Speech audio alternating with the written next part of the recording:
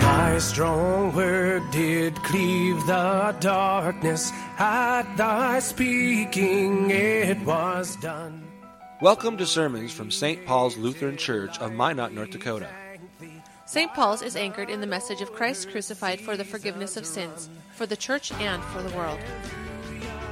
The following sermon is from Reverend Dr. Matthew Richard.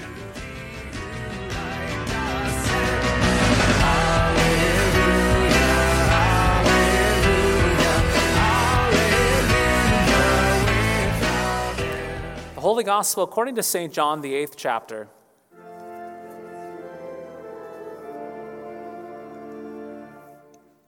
Jesus said to them, "Which one of you convicts me of sin?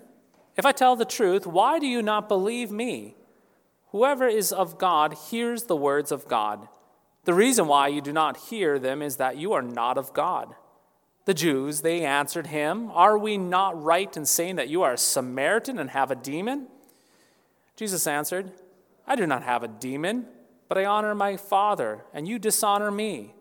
Yet I do not seek my own glory. There is one who seeks it, and he is the judge. Truly, truly, I say to you, if anyone keeps my word, he will never see death." The Jews said to him, "Now we know that you have a demon. Abraham died, as did the prophets, yet you say, if anyone keeps my word, he will never taste death. Are you greater than our father Abraham, who died, and the prophets died? Who do you make yourself out to be?" Jesus answered, "If I glorify myself, my glory is nothing. It is my Father who glorifies me, of whom you say he is our God. But you have not known him. I know him. If I were to say that I do not know him, I would be a liar like you. But I do know him, and I keep his word. Your father Abraham rejoiced that he would see my day. He saw it and was glad." So the Jews said to him, "You are not yet 50 years old, and have you seen Abraham?" Jesus said to them, "Truly, truly, I say to you, before Abraham was, I am." So they picked up stones to throw at him, but Jesus hid himself and went out of the temple. This is the gospel of the Lord.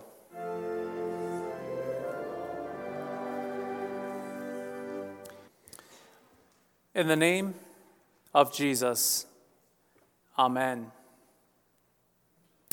The road breaks only two ways, my friends. The road breaks only two ways when a person encounters Jesus. Either a person repents and becomes captive to the word, or a person persecutes and tries to eliminate the eternal truth, the eternal word. In the case of our gospel reading from the Gospel of John, we hear that the religious leaders did not go the way of repentance and being captive to the word, that is Christ, but rather they went the way of persecution. They went the way of elimination. You see, those religious leaders were confronted by Jesus' teaching, and the teaching of Jesus, it rocked their world.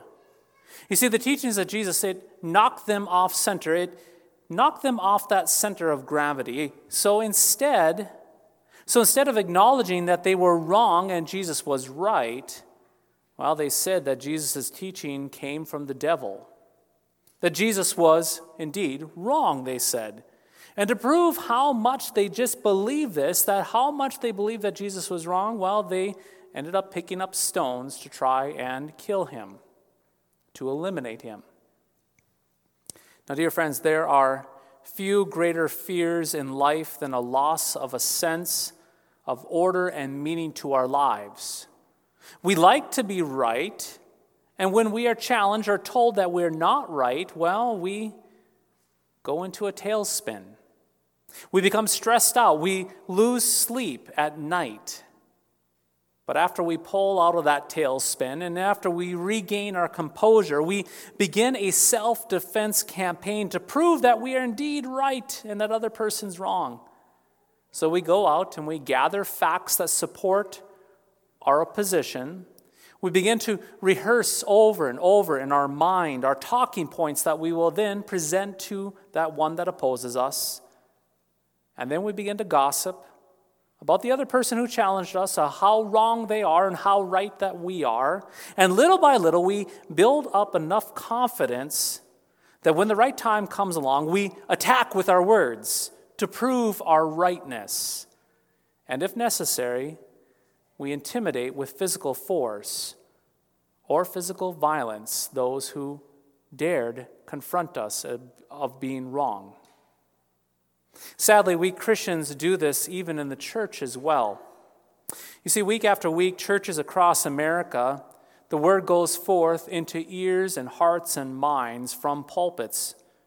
And sometimes we hear that we're wrong. No, I'm not talking about those times where a pastor is clearly in the wrong, clearly in an error, or when a pastor misspeaks and the church says, wait a minute, that's just too much. I'm not talking about those times.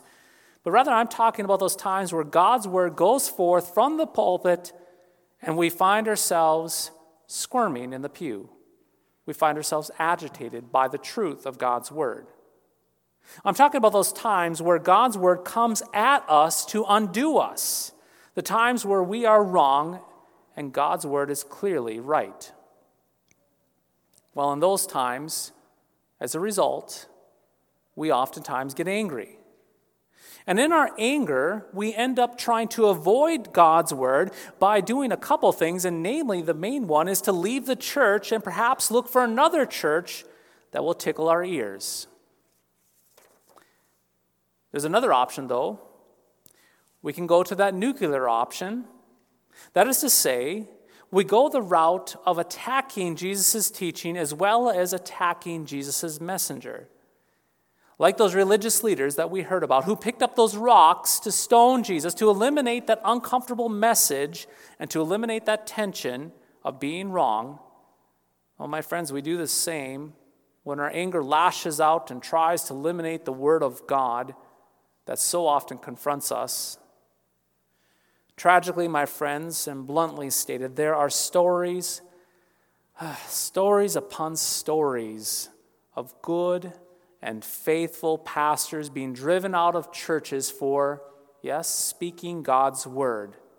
And those very same churches that drive the pastor out, well, they go out and they hire another pastor who will tickle their ears. Frankly stated, some churches will hire unfaithful pastors who will not preach God's word, but will protect the congregation from God's interrogating word. They hire a pastor to protect them from God. Looking back to the religious leaders that we heard about in our gospel reading, why did they want to stone Jesus? Why do we get defensive with the word of God? The answer, my friends, is this, is we want to be free from being challenged, and we want to be free to believe what we want whenever we want.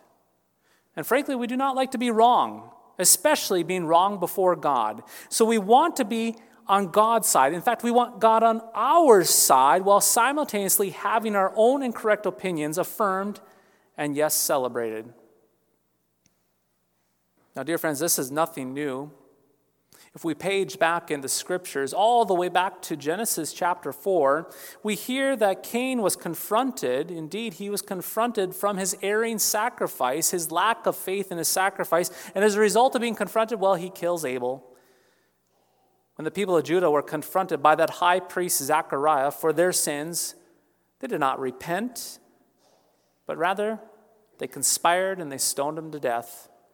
And we cannot forget Stephen in the book of Acts, who came against the stiff-necked people who had closed their ears in that book of Acts. And as a result, they became enraged. They ground their teeth together, a gnashing of teeth, and they rushed at Stephen with rocks and they stoned him to death. And in our text today, we heard about this. When Jesus unsettled those religious leaders, they called him a demon, and they picked up stones to take care of business. With all of this said, what is really at the heart of today's gospel reading is actually the third commandment. We're being shown that we should not despise the preaching and the teaching of God's word with closed ears and rocks in our hands, but rather we should hold it sacred. Yes, to hold the scriptures sacred and gladly hear and learn them. But what does this mean? It means that hearing the word will indeed make us uncomfortable, each and every one of us.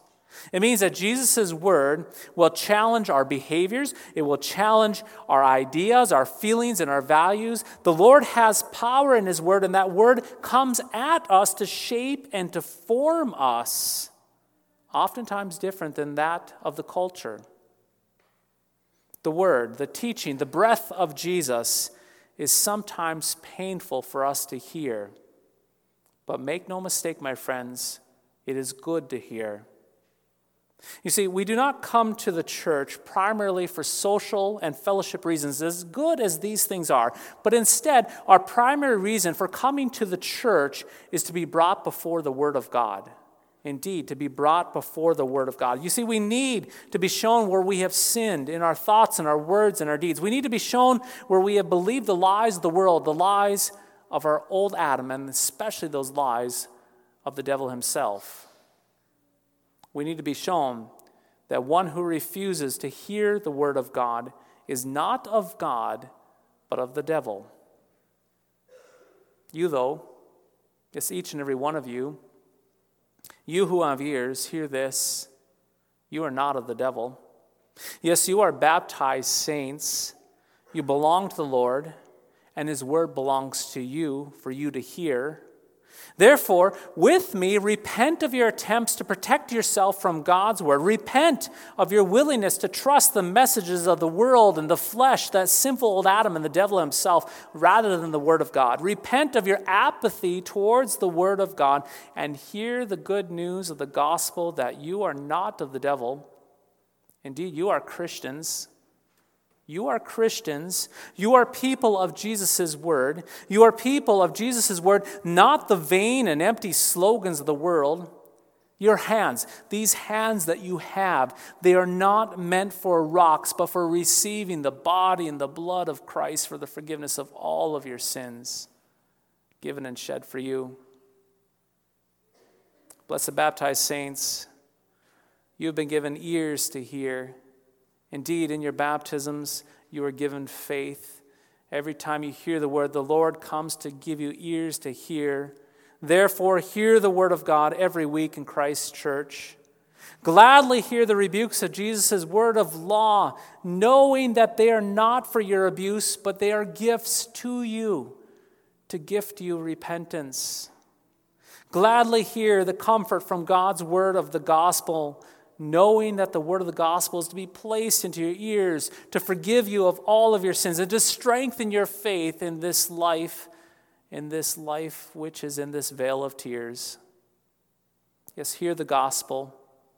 Each and every one of you are forgiven for Christ's sake. The gospel is medicine against eternal death for you.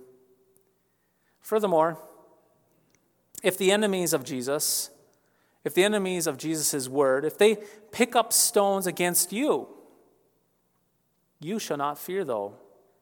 The Lord knows how to hide and rescue his own. He covers you with his protection in evil times. He hides you secretly in his safety. Just as no one, as we heard this today, just as no one was able to harm Christ before his designated time of his crucifixion, so also no one can harm you in any way before the appointed time of your departure from this life. Blessed baptized saints, Jesus will not and he cannot be silenced. As the eternal word, he cannot be muzzled. Death did not eliminate truth. The grave cannot imprison truth. Jesus is alive and so is his word. The word we hear in the epistle of Hebrews, that it is active and sharper than any two-edged sword to make you and me captive. Yes, captive, not to the world or the devil or our sinful nature, but captive to the Lord, captive to his word. So hear this today. You are forgiven. You are forgiven of all of your sins. You are baptized into Christ. You belong to Jesus because he bled, because he died, and he rose, because he says it is so. This is the word that is for you to hear, because you are the Lord's, because you are Christians, and you have been given ears to hear those words of law unto repentance, and those words of gospel unto faith. those words to hold you, to captivate you now and forever. In the name of Jesus, amen.